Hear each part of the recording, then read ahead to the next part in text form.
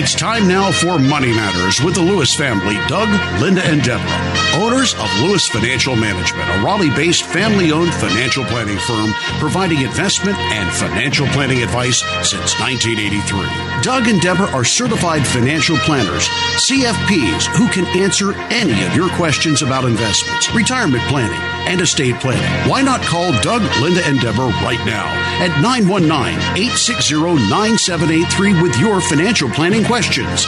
That's 919-860-9783. Now, here's Doug, Linda, and Deborah. Investments offered through SFA Inc. Investment advice through Lewis Financial Management. SFA Inc. and Lewis Financial Management are not related entities.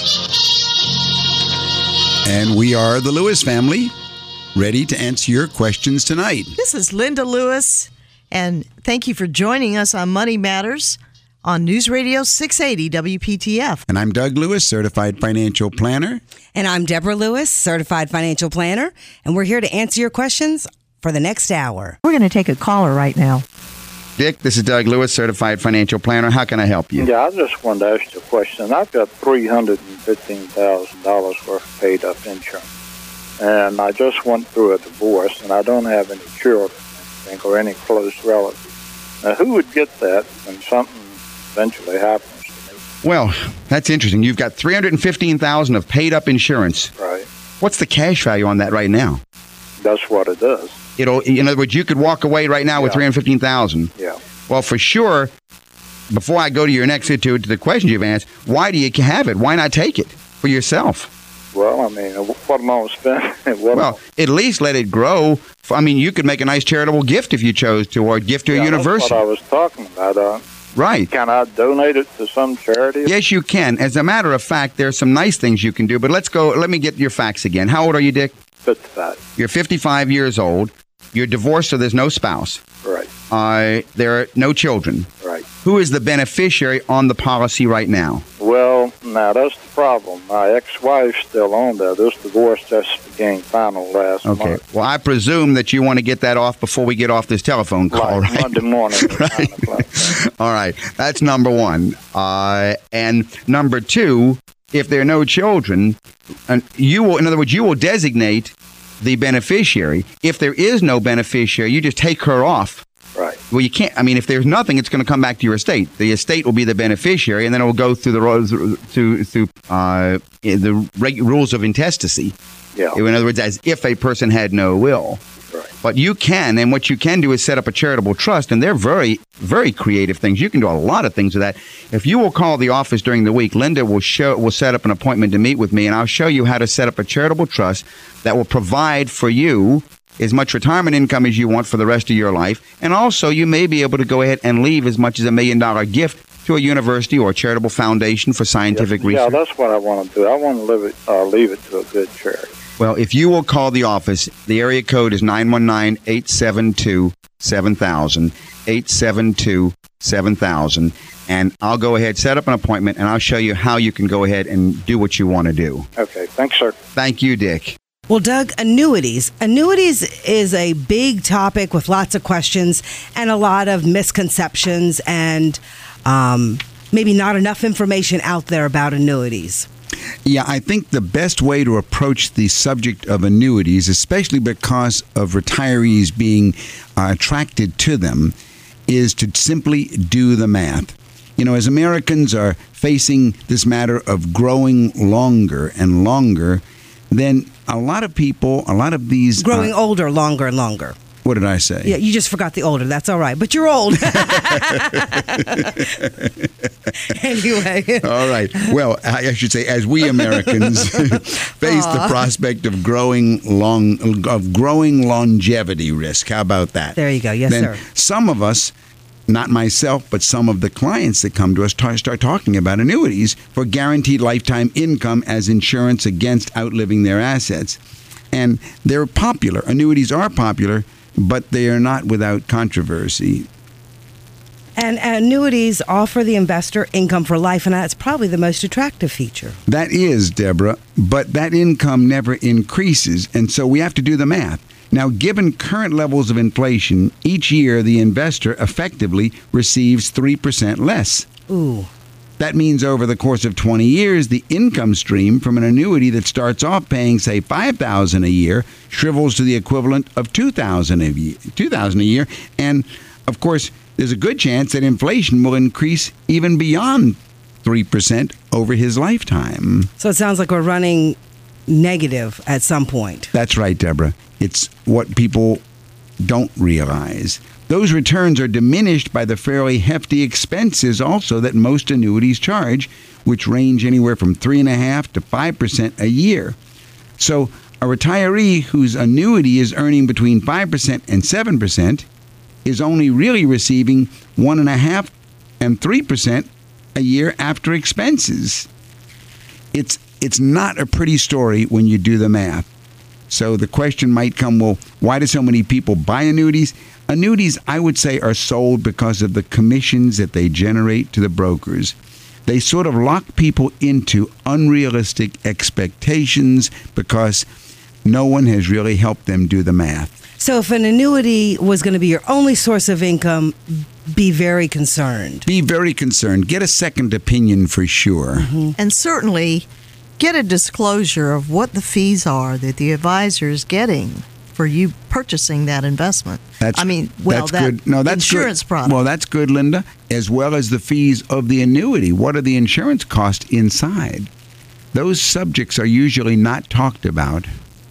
And like most investments, it really is an individual situation. So it might not be nothing wrong with an annuity being a part of your income, but you definitely need to be educated, know what you're buying, and not be doing it alone. Going into it with someone who is genuinely trying to put your interest ahead of their own. That's right, Deborah. That's where education becomes so crucial. Education is crucial, and there are folks that come to us that say, well, I have the stuff. And it's important to understand, at least have a working understanding of what it is you're getting yourself into. I think that's the most important thing, Linda. I really do. Call me, Deborah Lewis, Certified Financial Planner at Lewis Financial Management. 919-872-7000. 919-872-7000. We're going to take a caller right now. Andrew, we'll take your call now. How can I help you? We have been encouraged to look into a living trust and seen different seminars advertised in local newspapers about a living trust. And I'm just wondering what that's all about and how would we apply that to our situation. Tell me a little bit about your situation, Andrew. How old are you? I'm 40 years old. Are you married? Married and 7 children. 7 children. Are there any of them at home still? All of them. All of them still at home? Yes. All right. Income, are you and your wife working or just one of you? Just myself. All right. What's your income? Between the two businesses, approximately $100,000 to $120,000 a year. All right. And you say businesses, so I guess self-employed. Self-employed, sole proprietorship. All right. Self-employed, Schedule C returns, $100,000 to $120,000 income. All right. Now, do you have any idea what your expenses are running right now to support the family? About $1,600 a month. You convert that in a year. I'm not sure what that comes to. Well, let me see. 1,600. That's less than $20,000 a year. That doesn't sound right to me. That's what it is. That includes vacations? That includes everything. Gifts? Everything. And 7 children on 20. That means you're accumulating about $50,000 or $60,000 a year. Right. After taxes? Right. Wow. Yeah. Usually the ones that people forget is the question of vacations and travel and entertainment. Right. But you sure you've got those built in? That's all in there. Good. All right. Now, what's your investment portfolio look like right now in the way of your assets? As far as total assets, we're looking probably $350,000. All right. Give me a breakout of how they look so I can see what for example, how much do you have in cash and money market and CDs and so on? Okay, we don't have any kind of assets in money market, CDs, or anything at all. How about mutual funds? Nothing. Nothing in mutual funds. How about retirement plans? Nothing. We have no planning at all. Well, then where is this $50,000 a year or $60,000 surplus going? We're going to pay a $200,000 loan to pay for a business. How much are you paying each month on that debt? $6,000, $7,000 $6,000-7,000 a month. Well, something the first thing I can tell you is that it sounds like you're in desperate need of financial planning. That number at the office, by the way, is 919-872-7000, 919-872-7000. But let me go to the question you called on, which is revocable living trust. The living trust, and I presume you're talking about a revocable living trust. Mm-hmm.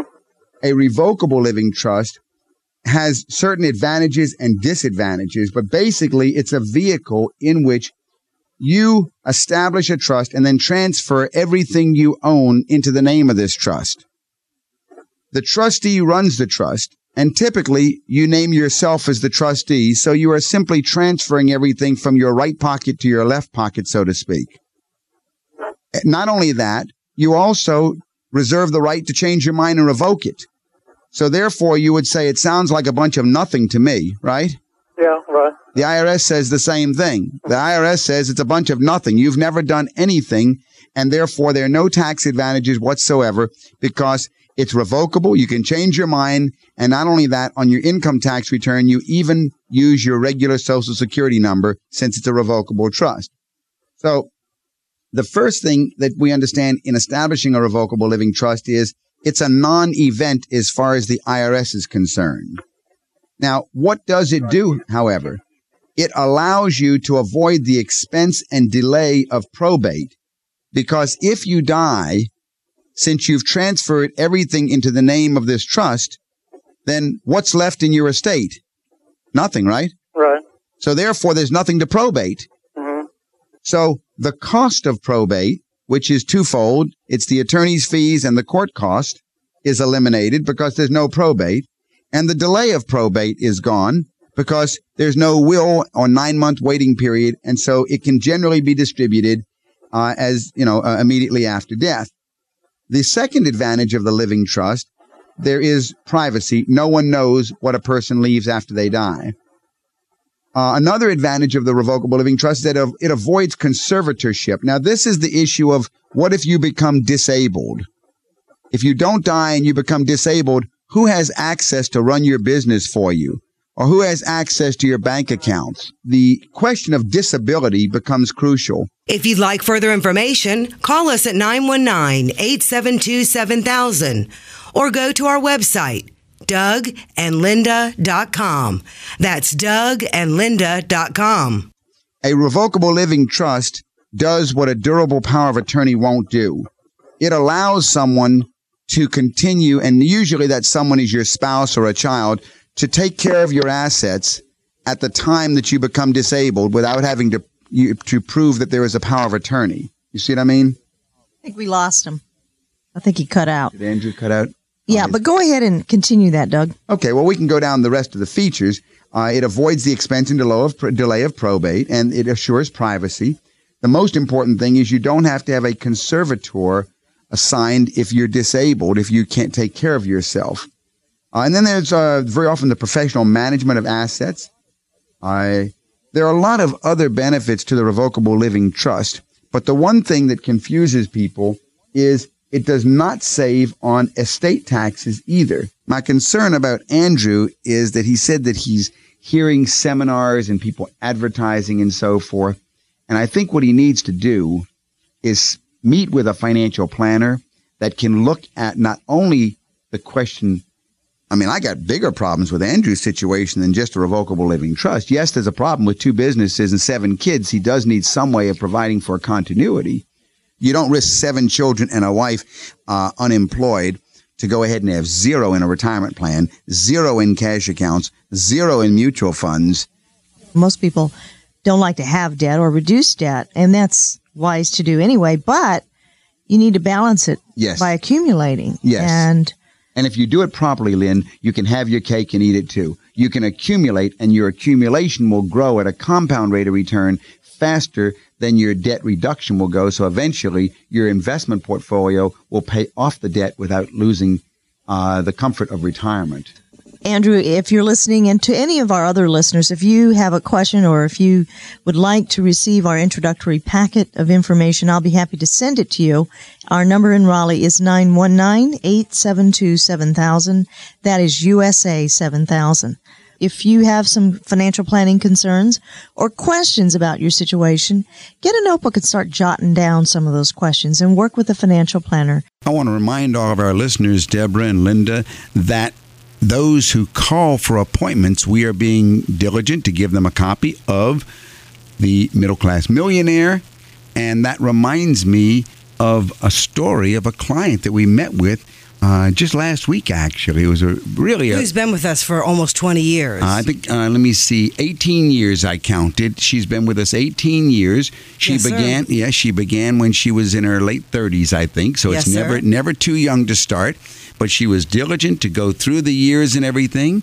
And last week, she came to tell us that she wants to go ahead and take early retirement. We looked at her numbers, of course, which we've been tracking through the years. She is now a millionaire, and her biggest problem is because she's under 59 and a half, we have to find a way to support her from her retirement accounts by using a special tax provision. But she made it into her early 50s, and it's not too late for anybody can make it. You just need a plan. You can start as young as you want, but middle-class folks can become middle-class millionaires.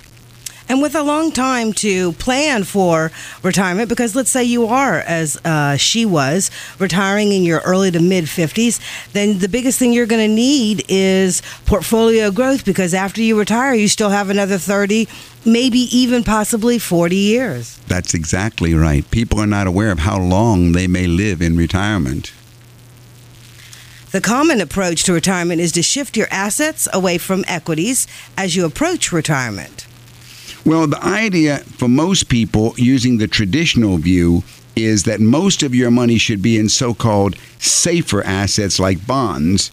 But I'm not sure that I agree with that traditional view, because while you definitely want to protect your portfolio to some degree after you retire, you don't want to neglect growth. Because, as you said, Deborah, people are living longer and can spend possibly decades in retirement. And if you use a withdrawal rule, usually sometimes people talk about the 4% rule from your portfolio. If the market has a few down years, there's a good chance that quote-unquote safe asset that is your nest egg won't provide returns that keep pace with inflation. Yeah, this is a very serious thing to realize, why you need portfolio growth after retirement. This means that you might also be seeing real losses as you lose purchasing power to inflation. If you combine this with the fact that it's possible that you could spend 30 or 40 years in retirement, you could easily outlive your money. This is something that people are not very much aware of. And although I agree in principle, the view that I'm seeing hit the press more and more from financial planners who are trying to deal with this issue, I'm not sure I agree. Now, the most popular one is the bucket approach. And this bucket approach is where you take the portfolio and you divide it into 3 buckets or 3 parts. First part, highly liquid, low risk, money that you need to access in the next 5 years. Second bucket, the part of the portfolio for money that you need in 5 to 10 years. And then lastly, a bucket for growth. I like the principle of preparing for growth. I don't agree with this method of buckets. I think it's far wiser to use the approaches that we use in our office, which are total portfolio viewpoints, rather than chopping the portfolio into buckets. But I do agree in principle that you need to consider growth after retirement. You're listening to Money Matters with the Lewises on News Radio 680 WPTF. This is Deborah Lewis. Call 919-872-7000 to set an appointment with me regarding your financial situation. Call me at 919-872-7000. Doug, what is new in the area of investment planning? Popular as they may be, mutual funds are not really well known, because there's no end to the questions that can be asked about them, but people aren't getting answers. Funds often are bought with the aim of turning over the operation to someone else. And what we usually find is that a person's understanding of mutual funds may be minimal. Right, Doug? That's the big risk, Lynn. So much money is out there at risk. Questions arise, they're discussed, but for the most part, they're left unanswered.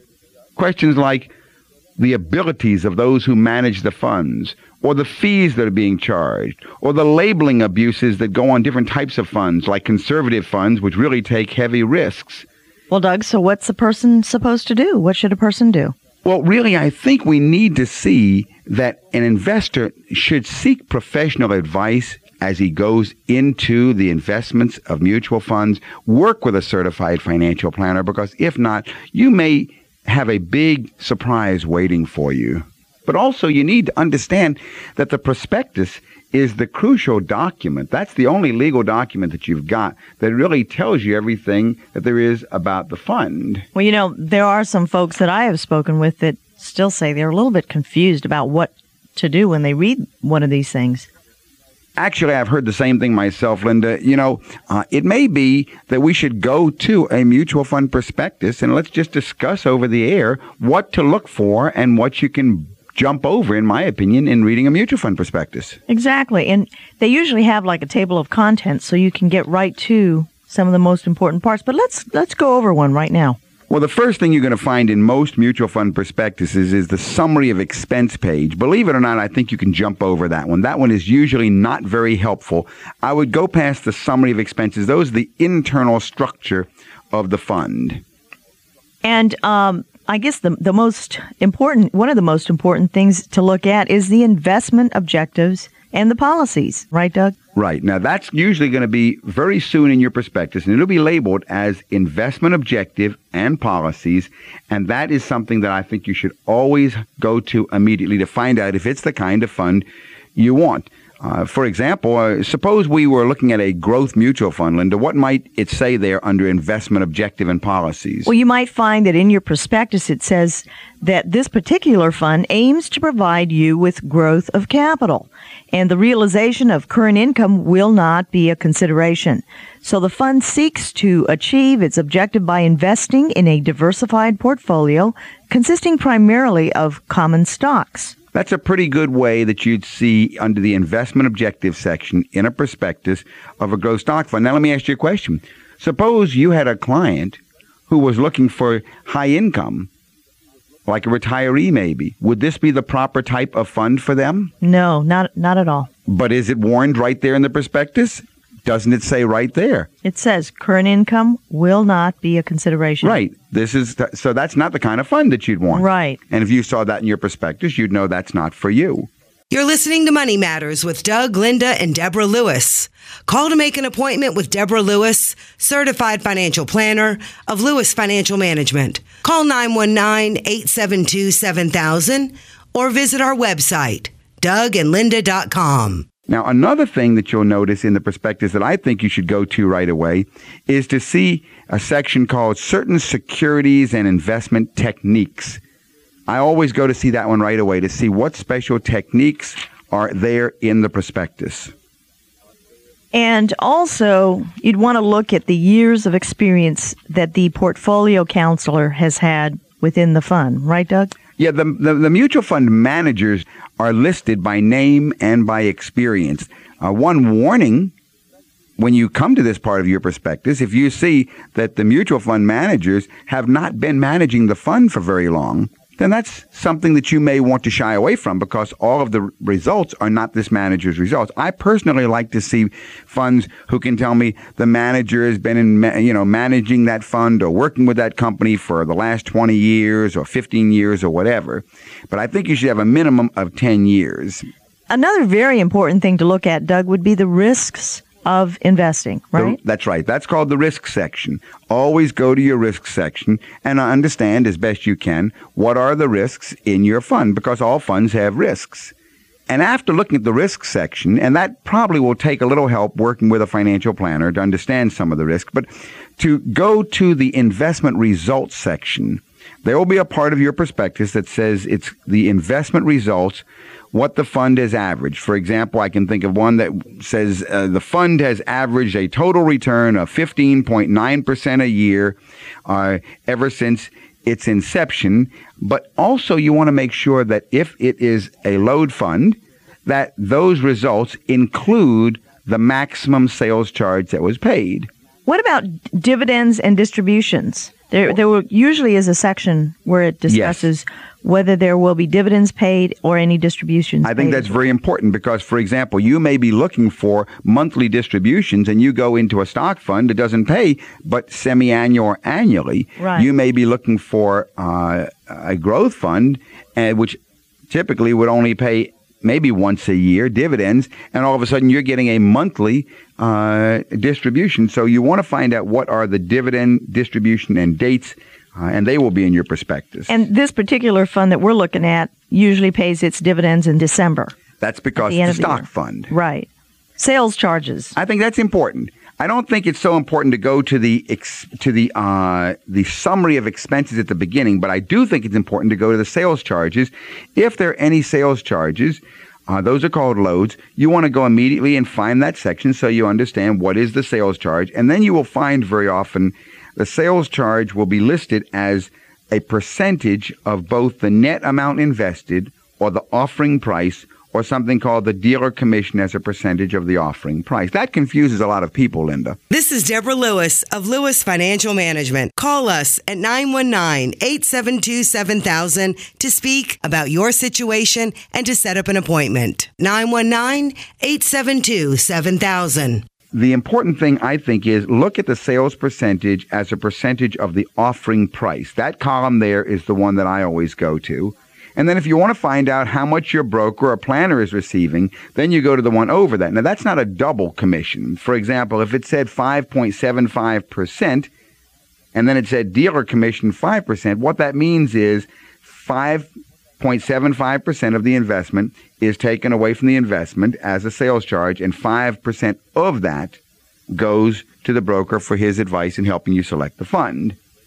Another thing to look at is what's called breakpoints. You'll find those also listed as a table usually in the prospectus. It will go ahead and list the ways you can reduce your sales charge. Some funds will let you, if you want to put in, let's say you've got $100,000 to invest, but your financial planner has felt that the most you should put is $25,000 in a particular fund, then some funds will let you put 25 in one fund, 25 in another fund, 25 in another fund, 25 in another fund, and you can actually do those as a concurrent purchase. And if you do that way with concurrent purchases, each one of them would be at a lower break point or lower sales charge as if you'd put $100,000 in each of them. So, for example, it might have started at 5.75%, and you might have found all of a sudden you dropped yourself down to 4.5%. You saved yourself maybe $1,000 by just buying concurrently.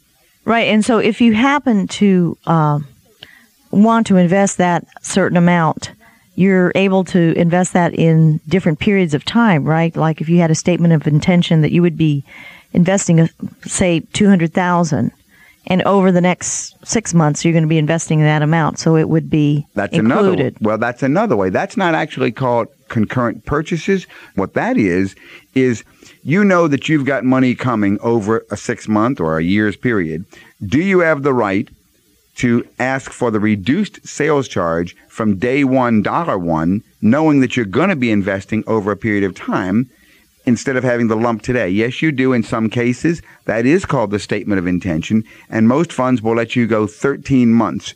So let's say that you know over 13 months you're going to have $100,000 to invest, but today you've only got $10,000, and $10,000 would have a 5.75% sales charge, but at $100,000 it would be maybe a 4.5% sales charge. Well, if you start today with a statement of intention, you can get that reduced sales charge on every dollar you invest over the next 13 months. Look for that as one of the ways to reduce your sales charges. And also remember that they usually have a section about shareholder services, right, Doug? That's very important. A lot of funds have very limited shareholder services, and many of them have exceptional shareholder services. One thing I think that's important is to see about the automatic investment plan as a shareholder service. how easy is it for you to set up an automatic investment plan? And along with that would come telephone redemption and exchange privileges. Right, Doug? Now, this is a tricky one, Lynn. Some funds are very easy to give telephone privileges, and others are not. And that's very important because, let's say that you find you're going to need to get some money out of your fund. Do you want to be able to pick up the phone and call your fund and say, send me $10,000, please? Or do you want to be told, well, I'm sorry, we need to have that in writing, and we also need to have that guaranteed? And you say, is that a notary? And they say, no, you'll have to go to a bank and have what's called a signature guarantee. And you say, I need my money right away. Can I get my money, please? And they say, I'm sorry, this particular fund doesn't offer telephone redemption. And you say, well, golly, I thought I saw it in the prospectus. And they say, well, it really didn't say telephone redemption. It said telephone exchanges. So there are features called telephone exchanges where you can move your money just by picking up a phone and say, switch it from Fund A to Fund B, please, if you've been given that privilege. And there are services that say, I want you to send me back X number of dollars, please, and do that all by telephone. All those are things that you want to know are available to you, and they will be in your prospectus. This is Deborah Lewis of Lewis Financial Management. Call us at 919-872-7000 to speak about your situation and to set up an appointment. 919-872-7000. Chip, this is Doug Lewis, Certified Financial Planner. How can I help you? Yeah, my question is, I'm a young person. I just graduated from college. Congratulations. Thank you. Been out for about 6 months now, and I've got a steady job. Good. I don't make a lot of money, but I do want to start saving some money, and someone had suggested mutual funds. Absolutely. My question is, how much is enough to put into a mutual fund? Well, I don't have a lot of money to invest in it, but is a small amount, is it? Well, many funds will take as little as $50 at a shot. Right. So, no, you don't need a lot of money to go into mutual fund investing. The importance is regularity. The amazing thing is, because you're only 24 years old, Chip, I could show you, do you think you could put aside $100 a month? I was thinking somewhere around $75 a month. Well, I would show you, if you could put $75 a month between now and the time you're my age, I'll bet you I could show you how you could accumulate close to $1 million. Okay, that sounds good. You see, because the big thing you have in your favor is you have years. Right. 24 years old, you've got a potential 60 years of compounding. And Einstein said that the laws of compound interest are the eighth natural wonder of the world. They're absolutely amazing. So I'm all in favor of what you're doing. And I think I would also look at an aggressive fund for yourself. I'd go into an international fund. I think you'd have a lot of fun going into a mutual fund that has a little more volatility because of your age. You don't have to be afraid of the risk. That was my other question, is investing a small amount at a time like this, is it better to be conservative with it or be a little more aggressive with it? You want to be aggressive because of a principle called dollar cost averaging, which basically says that if you're fortunate and the stock market drops drastically and you're sending in a fixed amount, you end up making more money, strange as it may seem. Because the larger amount that you've got going in on a regular basis, when the market drops, then that same amount buys that many more shares than it did the previous month. And when the market turns around, the value of those shares that you now have more shares of than you would have had elsewise is now even worth more than you did. And over the period of time, you will find that you are making money much faster than you thought you were. Okay. All right. Well, then that answers my question. I guess I will go ahead with my plans to do that then. Yeah, you want to find a little bit of help in selecting your mutual fund. You don't want to try and do it on your own, at least without checking with some financial planner or financial advisor first. I would recommend maybe look at an international fund, possibly one in the telecommunications area or in the service sector for yourself. Okay. And Chip, if you'd like some information, we have a whole library of different mutual funds as well as Morningstar reports that we'd be happy to provide you with. Okay. Okay? And that number to call in Raleigh is 872-7000. Thank you. Thank you, Chip. Well, then what's new in the area of estate planning? Well, Doug, there's definitely some vital information. If your parents haven't saved enough or planned for the possibility of spending time in a nursing home, the cost of that and other expenses could fall to you, the children. Unfortunately, many are ill prepared to take care of their parents, Lynn, when the parents can no longer handle their own affairs. They're struggling to save enough for their own retirement and for their children's college education, and looking at how to deal with their parents is quite frightening. Yes, it certainly is. We're going to go over a little checklist that will help you organize your financial records and the information that you'll need if the time comes when your parents can no longer make decisions for themselves. The real thing are the essential documents, Lynn. We should have, for our parents, we should have certain documents and make sure we don't wait.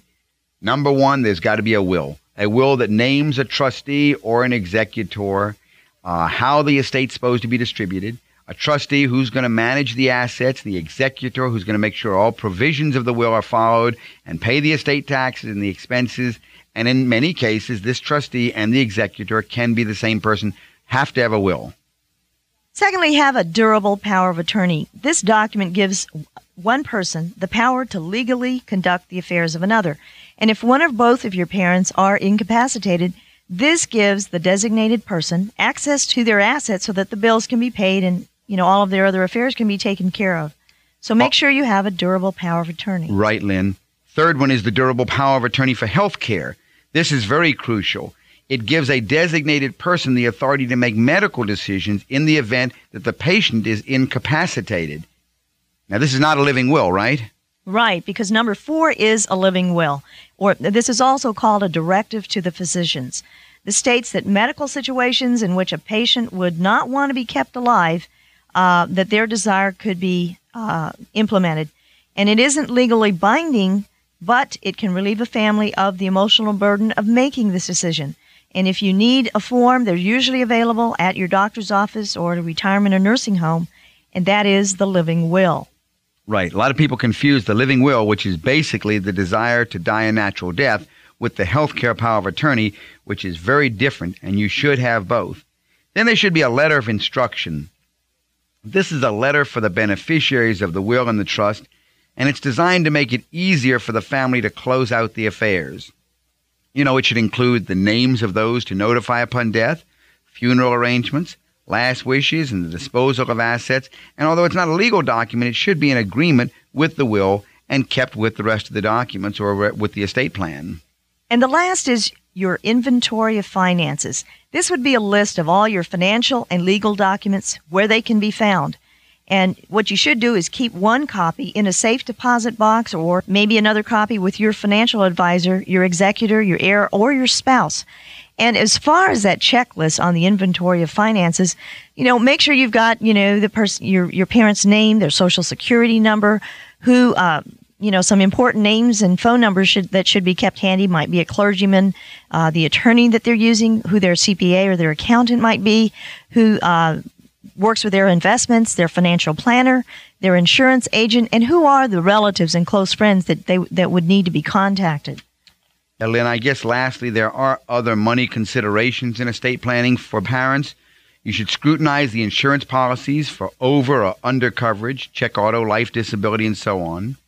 You want to pay particular attention to health insurance. And I guess lastly, consult an estate expert, a certified financial planner who works in the area of estate planning, and make sure it's done right. The comfort that the family is taking care of everything ahead of time is such a comfort. Then you can go ahead and enjoy the rest of your parents' lives, knowing that it's all been done properly. Parents appreciate it, and the families appreciate it. It's definitely important for people who do have parents that maybe have sizable assets or assets in general, that they assist them with their financial planning in working with an advisor. That's right. Seek competent financial advice, and if you have any financial questions, call me at 872-7000. That's 872-7000. When folks are younger, they're more concerned about saving for college funding, saving for that first new house, and accumulating and working on their career, right? So they can increase their income. And then as they get older, then questions like, how much mortgage can I afford? And what about my retirement plan? Or I'm getting a promotion, I'm moving to a new company, I'm getting, the company's downsizing, I'm losing my job. what do I do with my 401k? And what's an IRA? And how do I roll it over? And I just inherited some money. Well, how do I invest it? Those kinds of questions. And then, of course, when you start having kids, then you get more concerned about, well, should I do estate planning? Do I have a will? But aren't there some questions that need to be addressed with end-of-life planning mistakes? Did you see that article in Financial Planning regarding end-of-life planning mistakes that need to be avoided? Yeah, the end-of-life planning is one that is usually not touched on for a number of reasons. As folks get older and older, again, as you said, Linda, they've moved through the stages. But the question of what about end-of-life planning, and of course, when you've been planning as long as we have for clients, we do see these issues coming up. Now, take the case, for example, of an 80-year-old man. I'm sorry, let's make it an 80-year-old woman who did not communicate how she wanted her retirement accounts and her other assets to be distributed among her 4 children. Okay? And let's say she had $500,000 in bank accounts and $1 million in IRAs. Now, suddenly, the only daughter, there are 4 of them, 3 boys and a girl, the only daughter who's been divorced twice moves in with her mother. She says she needs access to pay her bills. The daughter persuades her mother to add her name to the mother's bank account and to make the daughter the beneficiary of the retirement accounts. Sounds like trouble already. It is trouble because when the mother dies, 100% of her assets go to the scheming daughter. Nothing goes to her 3 sons, even though her will may have said divide her estate equally. And although this is a hypothetical case, it's not too far off from several of our clients who have gone through situations like this. So for clients whose parents are still alive, we encourage them to hold meetings with their parents as well as with the children.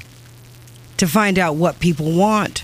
Each generation wants to provide and communicate to the next generation. Yeah, the conversation needs to be had. And of course, if they have us as a financial planning firm, we make sure that conversation is had. And while planners can't mandate and order their clients to have such conversations, we feel it's the fiduciary duty of the planner to strongly encourage the clients to express their wishes, because by not doing so, they can be creating endless fights that can tear families apart. This is Deborah Lewis. Our number at the office is 919-872-7000. 919-872-7000. And it leaves a big mess.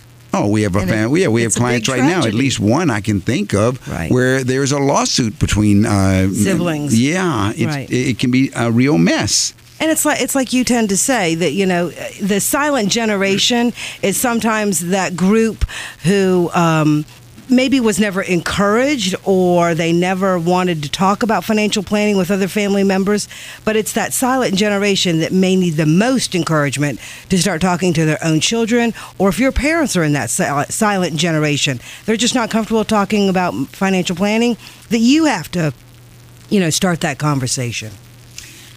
That's right, Deborah. That really is. No matter what, you got to create some method of having the conversation. Now, what I like is a personal memorandum that states who gets the dishes, who gets the grandfather's clock, who gets the rocking chair. Some family members may feel more emotionally attached to some of these items than others, and so the memorandum works very nicely.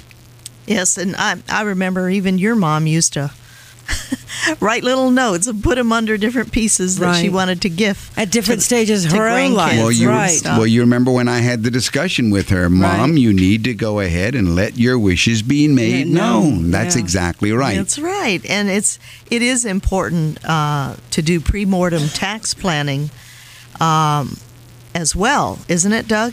This is a touchy subject, Linda, because if one is diagnosed with a terminal illness. Okay. If one really is, and it's not a sudden death, then we can, as you say, Linda, do pre-mortem planning for tax purposes.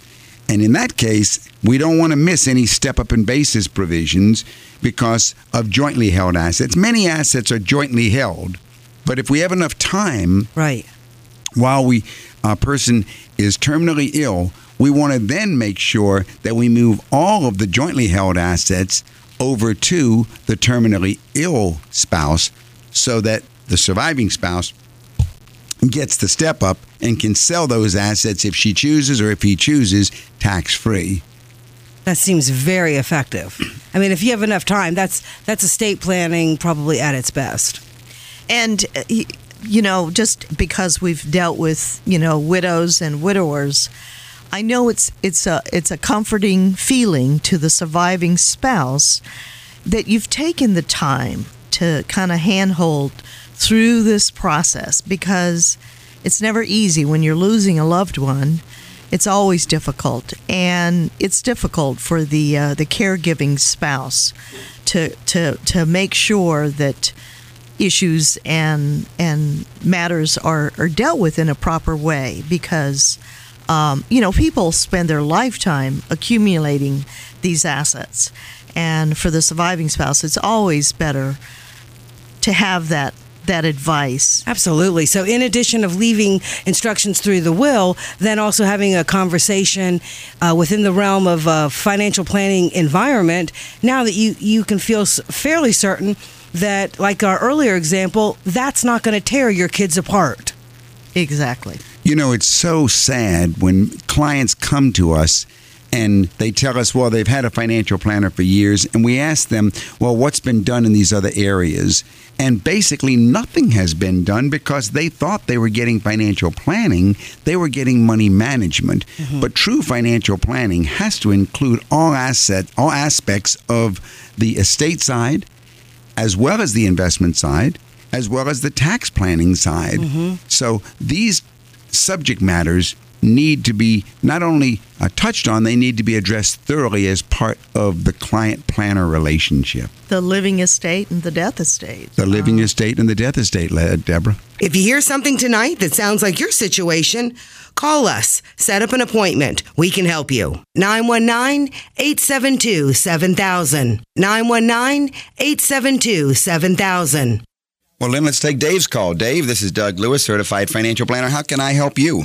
Yes, I had a question about inheritance. All right. If I'm receiving an inheritance, enough to pay off a mortgage, and that's the only debt I have left, would it be wise to use that inheritance to pay off the mortgage, and then use the mortgage payments I was planning on paying use those for children's education, or is it better to continue to keep the mortgage and use the inheritance?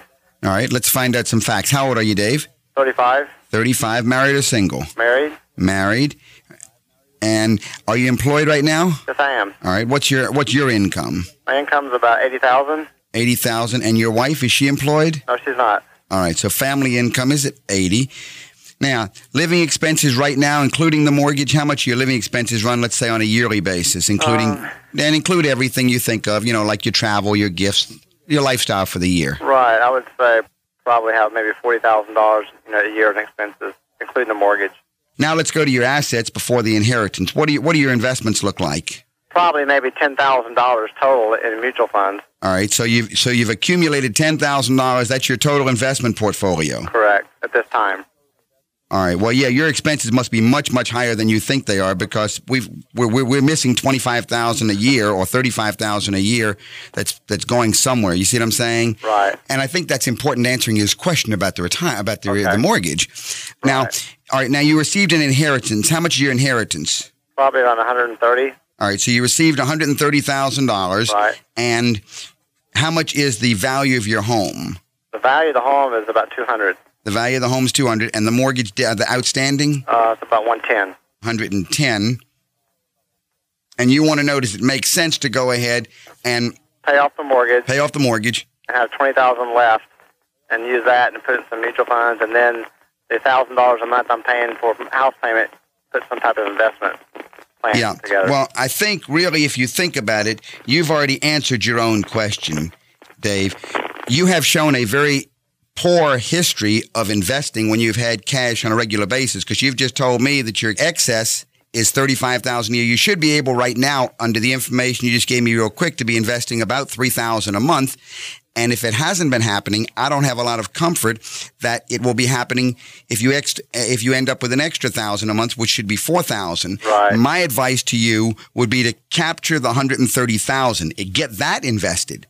Okay. That $130,000, even under a normal or even maybe a worst case scenario, should be able to produce for you about $9,100 a year, about $750 a month income, which you don't need to pay the mortgage. Right. The other thing is, by paying off the mortgage, your taxes are going to go up. Correct. So then you'd be in a worse condition. I think what you need to do is step number 1, see a certified financial planner. Okay. Step number 2, design an asset allocation with the financial planner for an investment portfolio that invests the $130,000 into unit sizes that I would say maybe $15,000 unit size to get about 8 investments there. Okay. Work with a living expense sheet with your planner that will go ahead and go over the expenses and get your lifestyle on paper the way you and your wife are comfortable. And then whatever that excess is, if it turns out to be not $3,000 a month, let's say it turns out to be $2,000 a month. Right. We need to get that money invested at the beginning of every month in what we call a pay yourself first plan. Okay. And then be living on the excess and build into the arrangement. What I do in my practice when I have clients like that have commissions, we build into the timing for the lumps that are expected to be coming versus the bare base salary that's coming through the year. Correct. And I think that needs to be done, but by waiting to try and accumulate, I think that's a mistake. Okay. And I don't think you'd do it the other way that way, at least looking from your history. I'd capture the lump and get it working. Okay, great. Yeah, and write down your questions. And as Doug said, work with a financial planner. If you'd like any information that we can provide for you, you can call me at the office. I appreciate it. And that number in Raleigh is 919-872-7000. Right. And thank you for calling, Dave. Thank you. Bye-bye. And good luck. ETFs, of course, are a type of way to be in mutual funds where you don't have to have any active management. Definitely a passive investment. It's a passive investment. And before ETFs were so popular, we had the index funds, which are still extremely popular. As a matter of fact, I think I read last week that more money moved into index funds over the past year than in any year in the past. Wow. But in any case, there is another side of the story that's not being told. And what's that side, Doug? That is the world of active management. And what about actively managed funds? Now, I am a believer in actively managed funds because I don't want just to be trusting the market, riding with the market. That's what an index fund does. That's what the ETFs generally do. So the case for actively managed funds, I think, needs to be told a lot more. The current stock market environment favors so-called actively managed funds or active managers who are picking individual stocks trying to beat the indexes. In other words, now we're looking for a manager. We want to know who is handling the stocks and bonds in my fund rather than I'll just ride the market. And that type of approach, I think we're going to hear a lot more in the press. It hasn't been promoted very much. I think the ETFs and the index funds got all the press in the past year. My guess is this coming year, we're going to hear a lot more about active management. And I believe that an investor should be pursuing actively managed funds. Before you give $50,000 to a thing, you should buy something. That's right. You want to know who is handling your money. Mm-hmm. What's the track record of this man or this woman who is making these moves with your money? Mm-hmm. And I think the story hasn't been told well enough. My guess is it's going to be told. If by nobody else, it's going to be told by me because any clients that come into our office, and Deborah, you're going to be telling the same story. That's right.